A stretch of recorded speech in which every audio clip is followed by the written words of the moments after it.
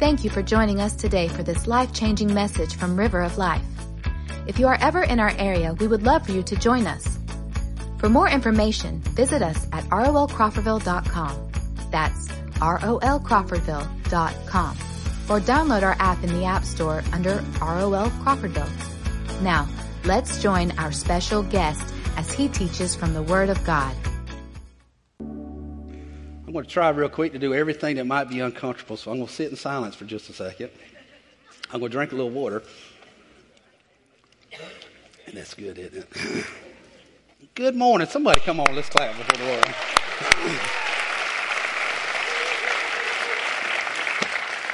For those of you that don't know me, my name is Travis Perez, better known as Scooter Perez.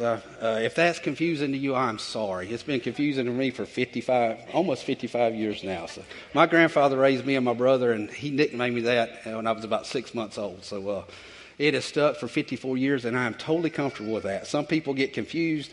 I'm good either way. So real quick, I was just sitting there thinking, if you ever wondered what it would feel like to be like a 10th string kicker on a football team that just got called off the bench in order to make the winning field goal.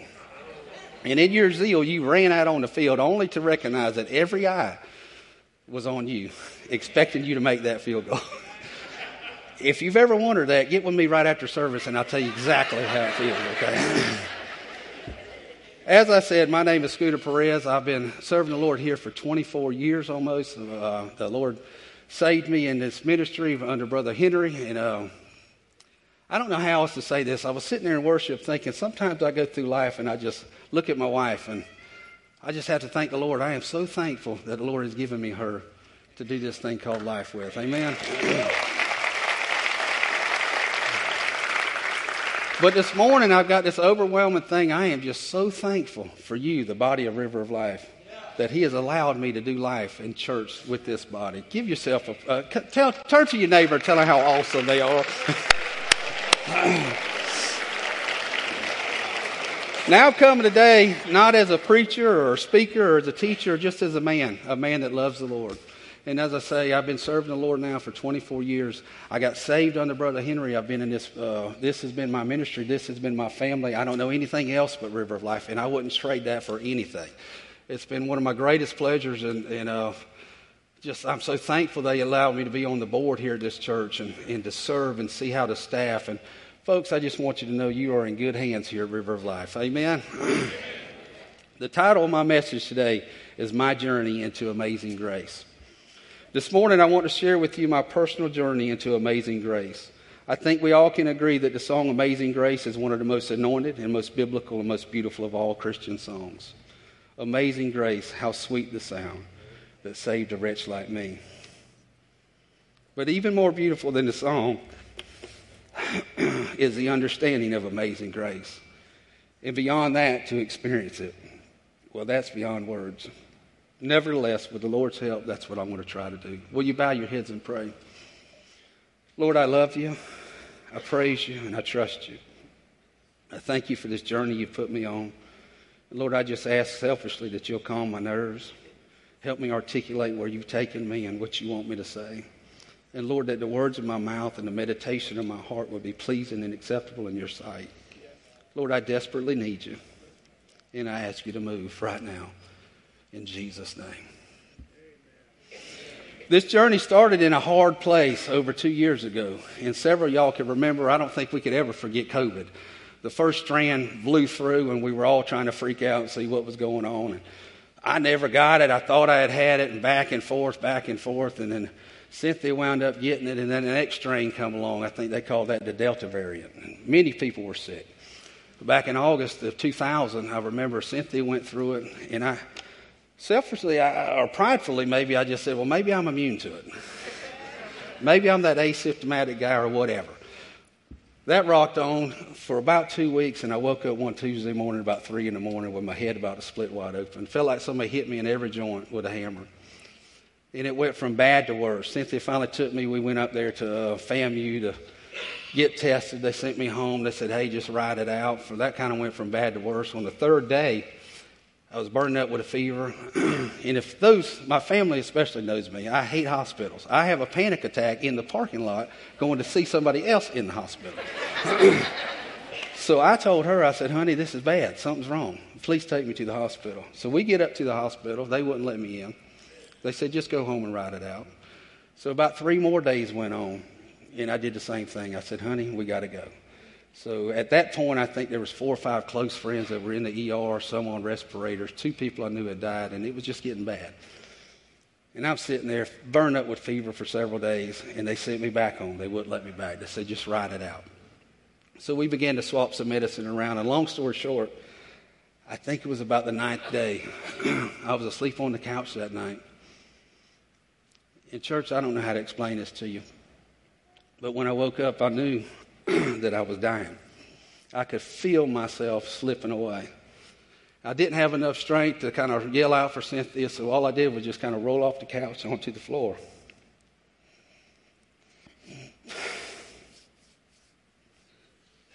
And as I laid in the floor, my mind began to race. And it began to race, Lord, I can't die. I've got all this stuff going on. I've got 15 houses going.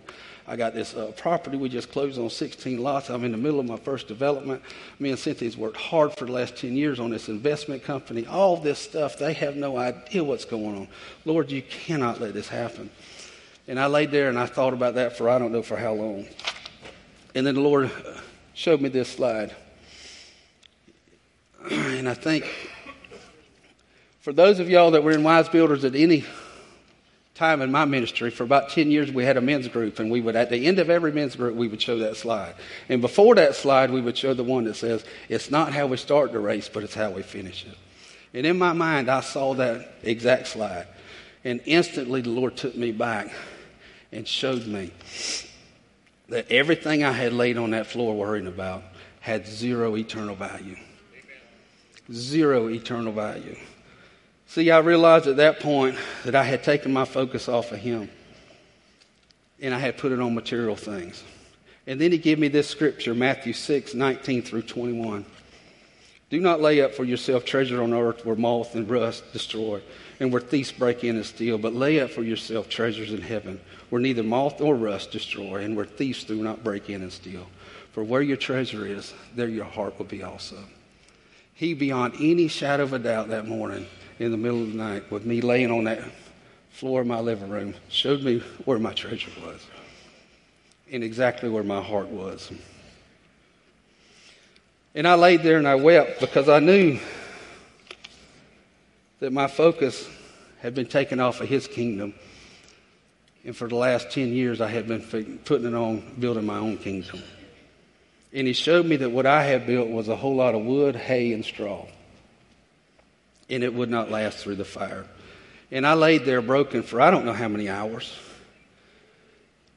weeping, not knowing if my next breath, and I don't try to exaggerate if my next breath would be my last, but I knew when I crossed that finish line that none of that mattered. That was it, that I could meet the Lord right then at any point. And I laid there, and as I laid there, this one scripture started coming to my mind. Faith comes by hearing, and hearing by the Word of God. And I just kept saying, faith comes by hearing and hearing by the Word of God.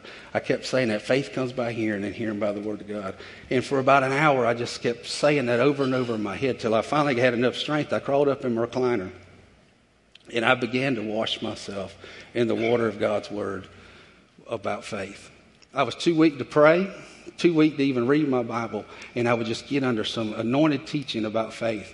A lot of it was the old preachers, some good, healthy stuff. And for the next 9 days, I sat there and washed myself in the water of the Word concerning faith.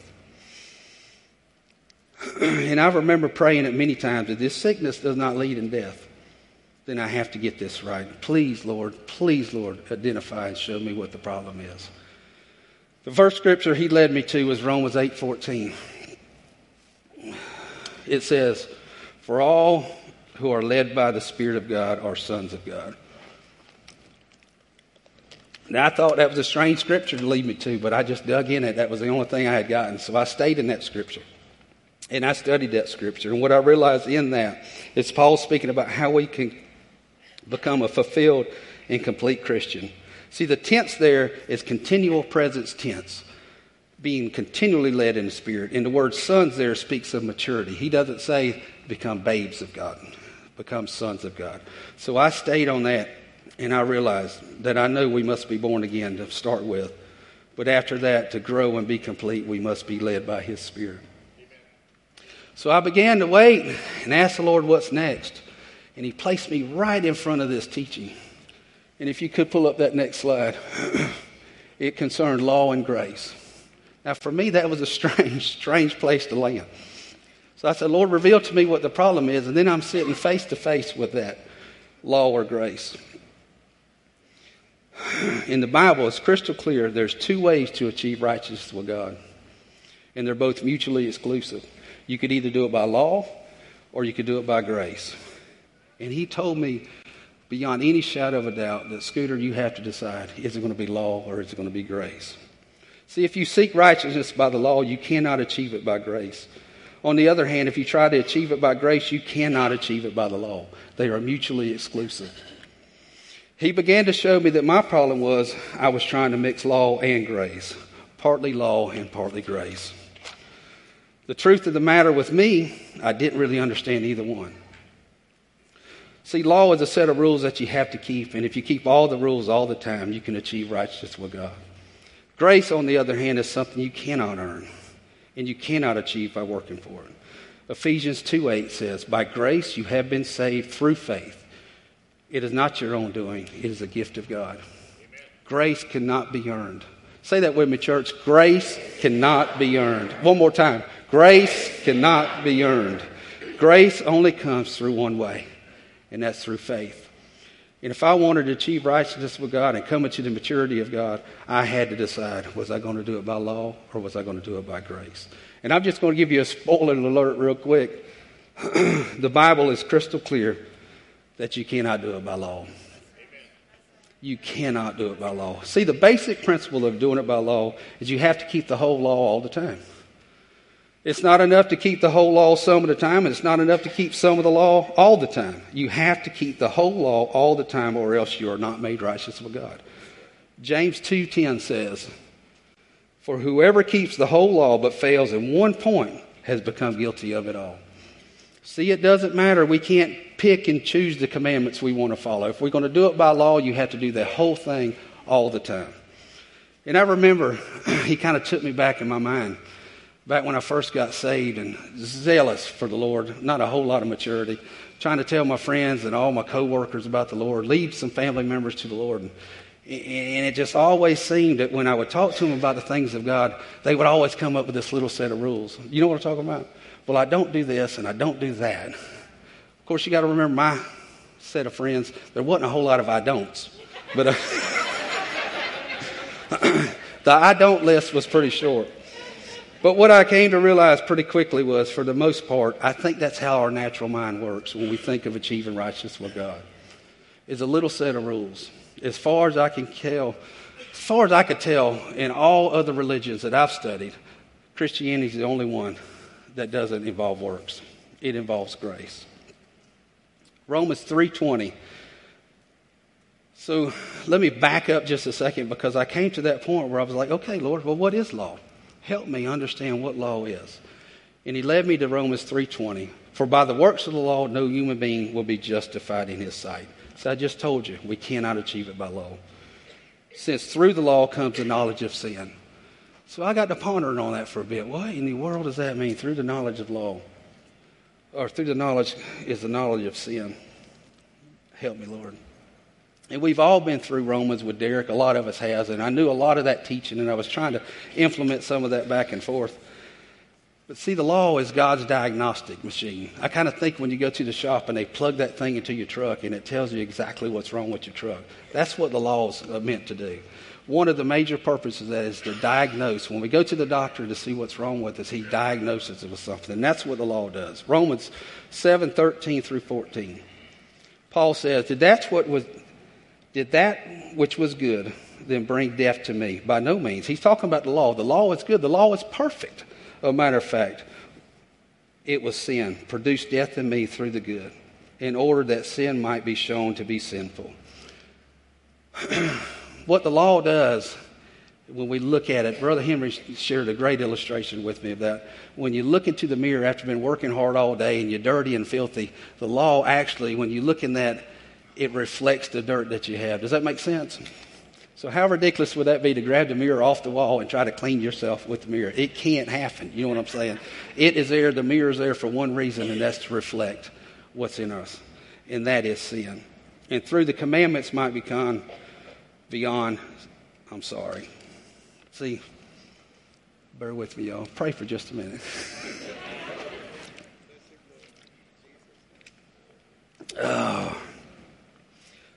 Might become sinful beyond measure. For we know that the law is spiritual, but I myself is flesh, sold under sin. I got a quick illustration with that, and I can't believe I forgot this, because years ago before I got saved, probably 2 years before I got saved, I had a family member invited me to church one day. And a local pastor, I went to church, and it was a great service. It was a great, I remember thinking these are good people. They got a good stuff going on, but it just wasn't for me. You know what I'm saying? I was in a life of sin. It was good, but it didn't move me in a real powerful way. I'm kind of embarrassed about this next part where my house was kind of the house where everybody hung out after work. We worked real hard and we played real hard. So we all, you know what I'm saying, in the evenings it was kind of the hangout, if you get where I'm going with that. My brother actually lived next door to me at this point in a trailer. And so all my buddies were sitting there at the house one day at the table, and of course drinking and smoking and carrying on, stuff I'm ashamed to say. And I heard a car door shut, and I looked out the window of the kitchen, and everybody said, "Who is it?" And I said, "It's that local preacher that I went to the other Sunday." Well, you would have thought I said that it was the police and they have the canine unit, because they all shot out the back door and ran to my brother's house. There's a couple of y'all here. I'm not going to call you out, but so that pastor, he sat down with me and he began to tell me about the Lord and began to lead me down the road of Romans. And I remember, and he left me a Bible, and I was thankful for that. But I remember thinking when he left, I don't know, help me, Lord, to explain this. When he left, I remember, I'm going to do this thing. You know what I'm saying? I'm going to do this thing. And the harder I would try to do that thing, the more I realized I could not do that thing. Does that make sense? So the law was before me, and I would try and purposely try, and I would try. And I'm convinced that we don't really know how bad we are until we really try to do good. Does that make sense? So the harder I would try, the worse I would get. So what did I do? And I'm scared that hundreds of people do this, even at this altar. I decided, well, I can't do it, so I just quit. And I did not pursue that any longer. So it worked to be a diagnostic for me, to show me that sin was in my life. And the second reason for the law is for us to realize that, and that points us to the desperate need that we need a Savior. Amen? That the only way we can do this is through Jesus. Yeah, give him a round of applause if you can.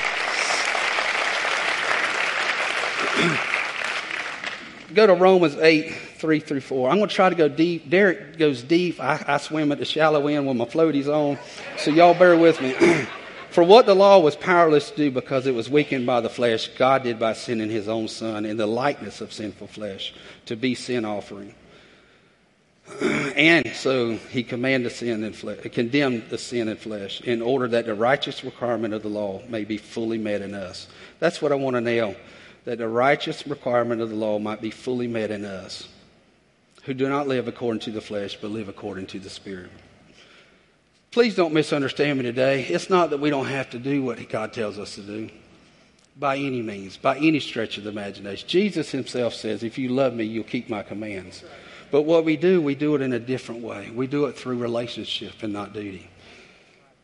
He is crystal clear about that. See, the law was all external, written on tablets of stone. Remember when Moses brought the law on tablets of stone? The new way is through the Spirit, and he writes it on our heart. And he showed me all that in that quick journey. Now I want to touch real quick back on that first scripture. For all who are led by the Spirit of God are sons of God. That's the first one he led me to. So I'm still trying to figure that thing out, Lord. Show me what you mean by that. I'm getting a better understanding about the law, but I've got to know what this means. And I just want to say real quick that being led by the Spirit and the things of the Spirit doesn't have to be some weird or flaky thing. You know what I'm saying? I don't understand how the church has lost this. Not our body, but I'm saying if you get out there, they got radical voices on one side screaming one thing and radical voices on the other side screaming another. And when you really are in the middle and you want to know the truth, all you hear is them railing at each other. Does that make sense? Let me just say you're in a good safe spot here at River of Life, because no matter how loud the radicals yell from either side, we've got a staff and a board that will not bend to that. Amen? So I'm just sitting there, Lord, show me practically what this means. And he led me to John 4:23 through 24. I don't have this up on the PowerPoint. But the hour is coming and is now here when true worshipers will worship the Father in spirit and in truth. See, the Father is seeking people that will worship him. God is spirit, and those who worship him will worship him in spirit and in truth. Let me just say something real quick. If you want to be led by the Spirit and you're worried that you might wander off track, stay in his truth. He will never lead you somewhere that is not backed up in this truth. Amen? So if you got a question of where he's leading you, dig in here and find out to make sure you're on the right journey. Amen? See, God's way of righteousness is not struggling, I'm learning. It's yielding. It's yielding to his Spirit. That doesn't mean that we don't have willpower and we don't have to use our willpower. We just use it differently. Now, I don't need an amen from my family, but I'm coming to really understand that I'm kind of a hard-headed, independent, strong-willed man. And I'm learning one of the hardest things I have to do when I come into a situation, because I immediately have a solution for it, is to yield to the power of the Holy Spirit and say, Lord, how would you do this? How would you handle that? And what I'm just absolutely blown away with is every time how radically different it is than the way that I wanted to do it. See, what I'm learning when I'm being led by the Spirit and I'm yielding to that in these situations, that we have the ability to bring the same Spirit that raised Christ from the dead into these situations. Does that make sense? And it doesn't have to be weird and it doesn't have to be flaky. I'm going to move real fast on this. I said, Lord, give me something practical with this being led by the Spirit. And he showed me two things I've been focusing on. Not to grieve the Holy Spirit and not to quench the Holy Spirit. Y'all with me? Say it with me. Don't grieve the Holy Spirit and don't quench the Holy Spirit. See, a simple definition between the two, grieving and quenching, is we grieve the Holy Spirit by what we do to him. And we quench the Holy Spirit by what we refuse to let him do through us. In other words, we grieve him by doing what he tells us not to do, which is obedience. And we can quench him by not allowing him to work through us in certain ways. So I've been on this road of trying to be led by the Spirit. If you see me going like this, I'm not crazy. It's not a nervous twitch. I'm trying not to grieve him, and I'm trying not to quench him. Amen? I really struggle if I should share this next part, but I can tell you that God could use all things together for the good. So I was driving down the road. Lord, teach me a little bit more about this grieving and quenching. So I'm staying on track with this. And I remember when I was teaching my oldest son, he's here today, how to drive. I'm sorry, son. Every once in a while, he would just look at me and say, Dad, it's really not that hard. He said, all you have to do is keep it between the mayonnaise and the mustard. So I'm driving down the road, having this relationship with the Lord, trying not to grieve him and quench him. And he says, son, it's really not that hard. Just remember keeping between the mayonnaise and the mustard. So, amen. So I've had this experience. He showed me that I had to choose whether it's law or grace. And I'm not getting off track with the being led by the Spirit. I had that experience on the floor. He showed me where my heart was. I do have a deeper understanding about the law. And I am learning the hard lessons of being able to yield to the Holy Spirit. And I thought so many times, Lord, I've done this to him. I thought, I've got this all figured out. I'm done with this lesson and this teaching. Have you ever been there? And I went on and did a little something else for a while. And then last year, I'm real big on New Year's resolutions. I'm big on Mondays. I'm big on the first of the year. I always have my resolution. Ask Cynthia, I've got to have something for New Year's. She's laughing. I'm sorry, honey. So I'm coming up on New Year's last year, and I said, Lord, you've got to show me what's next. What's next on this journey? And he brought me right back face to face with grace.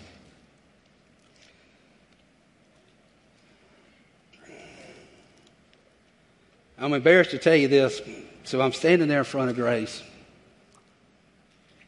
thinking I've got it all figured out. Amen? Got a deep understanding about grace. And I'm trying to study, and I'm not getting anywhere. And I said, Lord, you've just got to help me. Have I grieved you, or have I quenched your spirit? And he took me back. It was about 3 or 4 days prior to this, to a conversation I had with somebody. And in that conversation, what I had said was, I don't really follow that guy's ministry. He preaches way too much grace. You know what I mean? He just elevates that grace way too high. I kind of like my works. You know what I'm saying? I believe 100% responsibility of man. So I'm not going there. You know what I'm saying? I had actually, even in my mind, had enough scriptures when somebody would come talk to me about grace, I could immediately dart those scriptures at them. You with me? And the gentle voice of the Lord clearly spoke to me and said, son, don't ever diminish my grace and elevate your works. And I was broken, church. I was broken, and I said, I'm sorry. I did some repenting. I said, please teach me what grace is all about. And he led me to grace. This first grace I want to call undeserved favor. I think they've got that on the slide.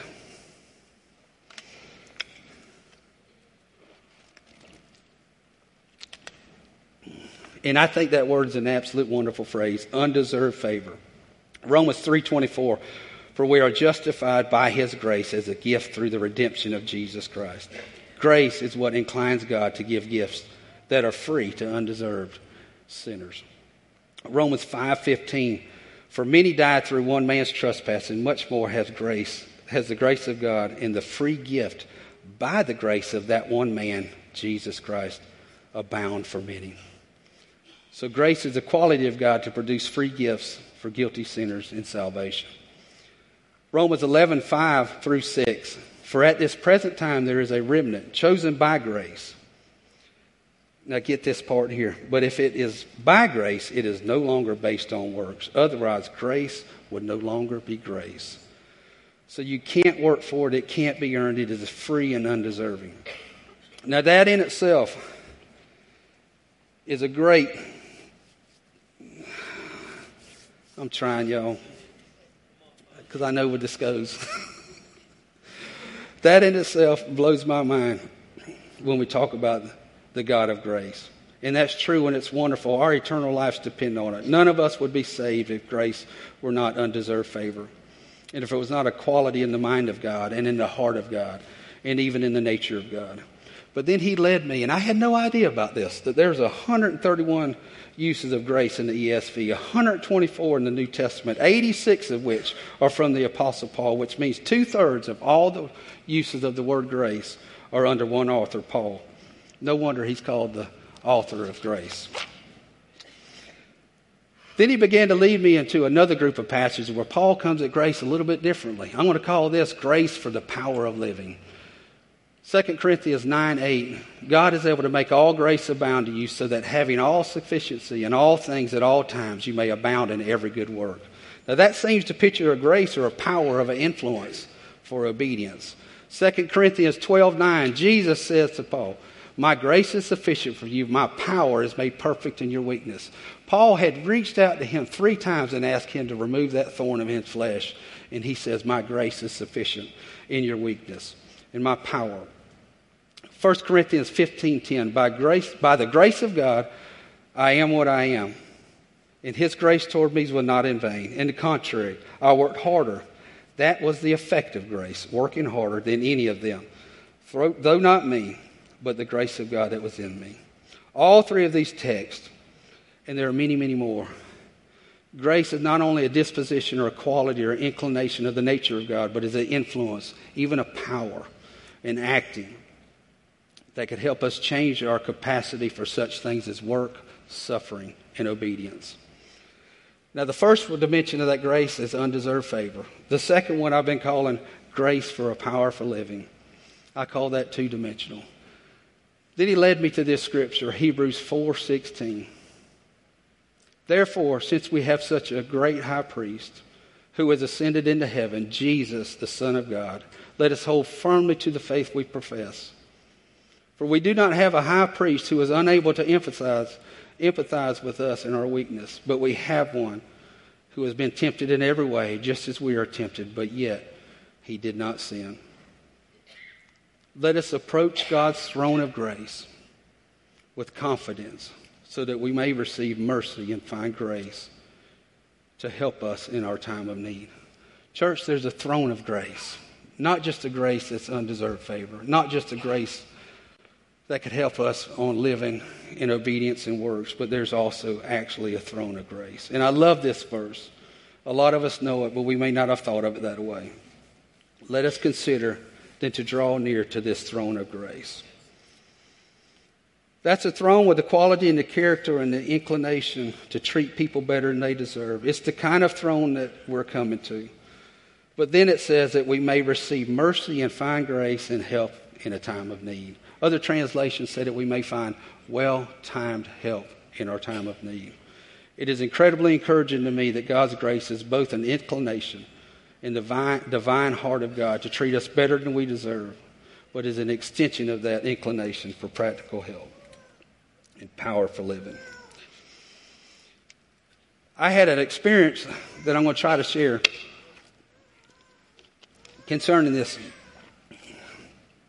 part of grace.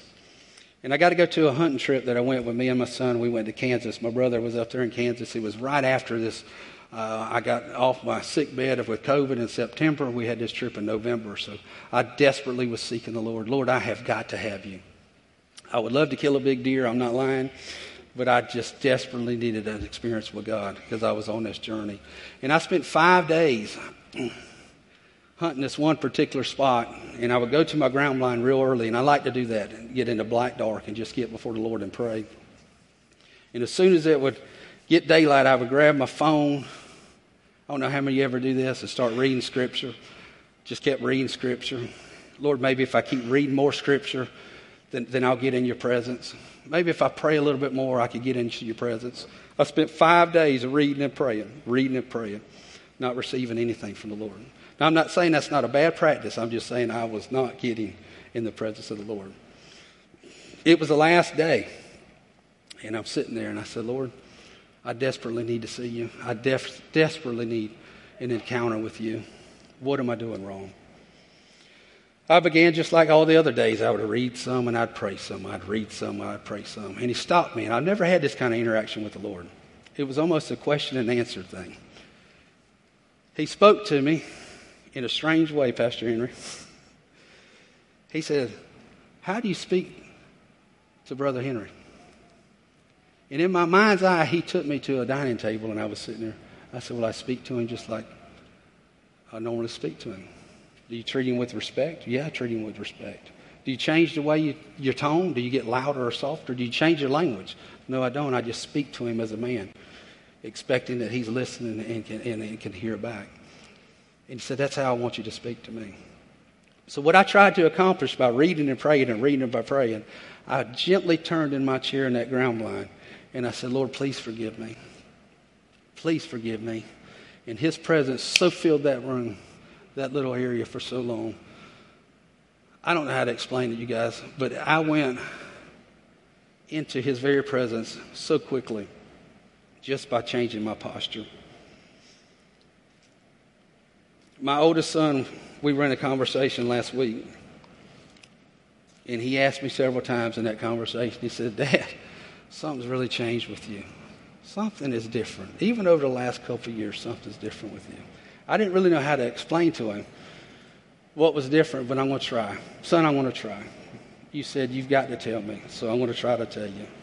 What's changed in me is I'm trying hard to be led by the Spirit. I'm trying not to grieve him, and I'm trying not to quench him. I'm taking that experience that I had in the ground blind, and with confidence, I'm approaching the very throne of God. And son, when I get in there, I'm not just receiving undeserved favor or power for living or mercy and grace in a time of need.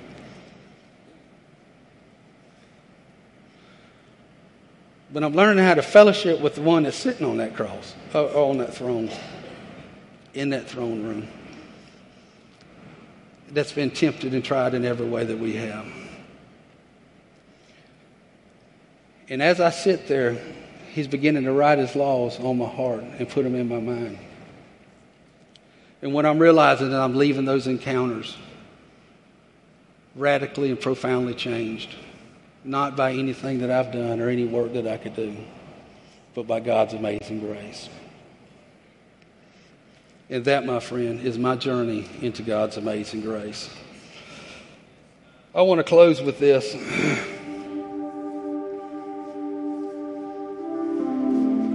And I'm sorry I'm not a good speaker. And I wish I could really just take and grab you and put you in my heart to where I'm at. But this journey that He's led me on, and He's not done with me yet.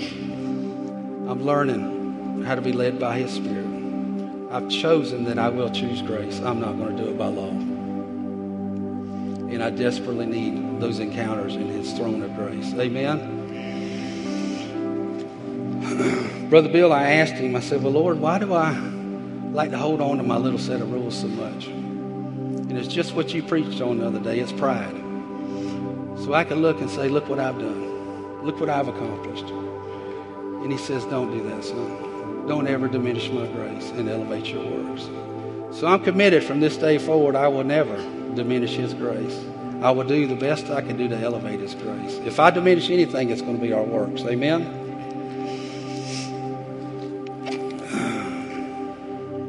This life that I'm trying to live is by faith, being led by the Spirit into His throne of grace.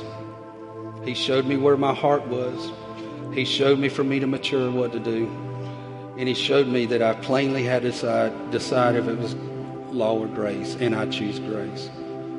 So I asked the Lord to seal the deal and to help me. Just honestly, Lord, help me.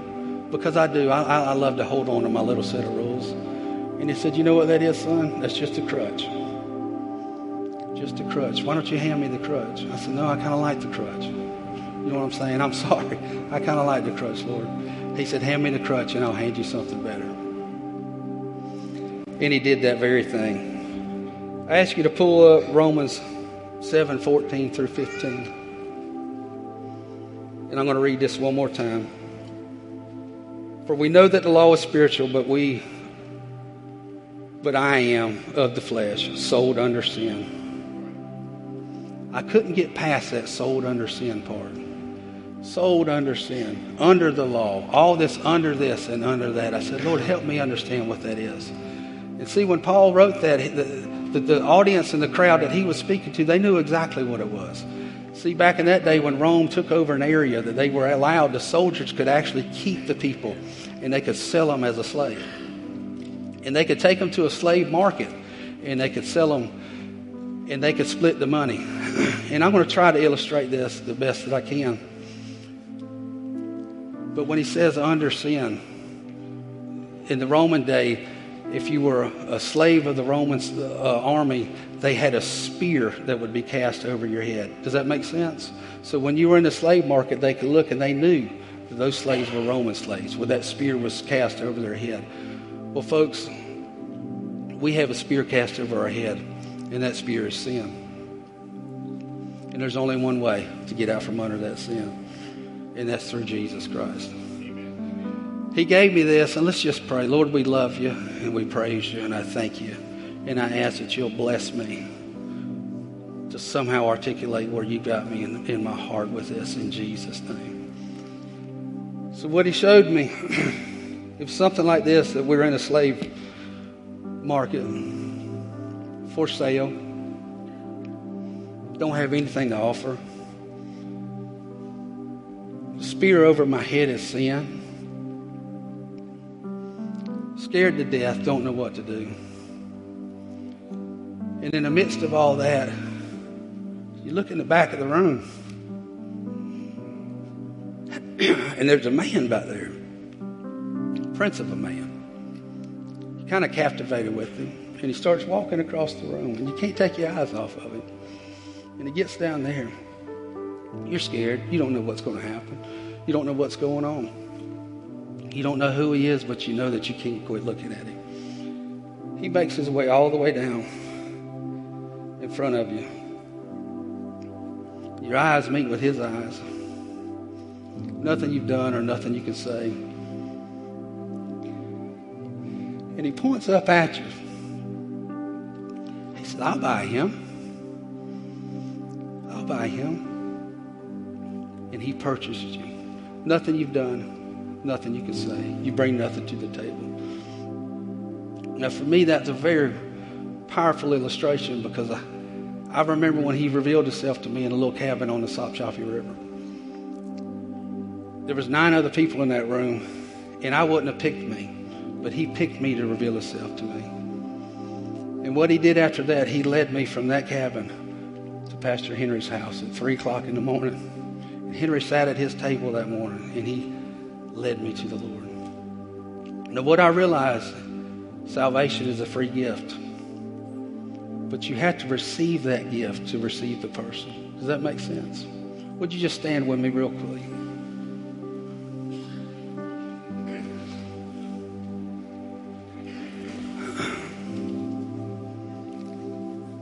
So I had to receive that gift to receive that person. And Brother Henry led me to that position, in that place. So what happened to me that day is I stepped out from under that spear of sin. And I walked up under the cross. That's right. And I've been serving the Lord for 24 years, only by his grace and only through his mercy.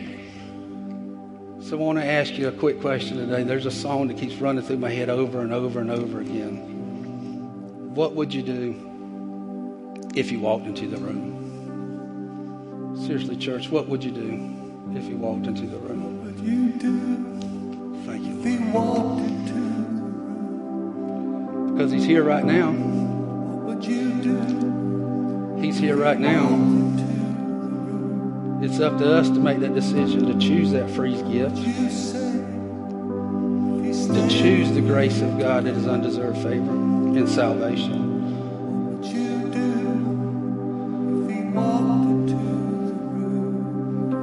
Lord, we love you and we praise you and we ask you to move in a powerful way in Jesus' name.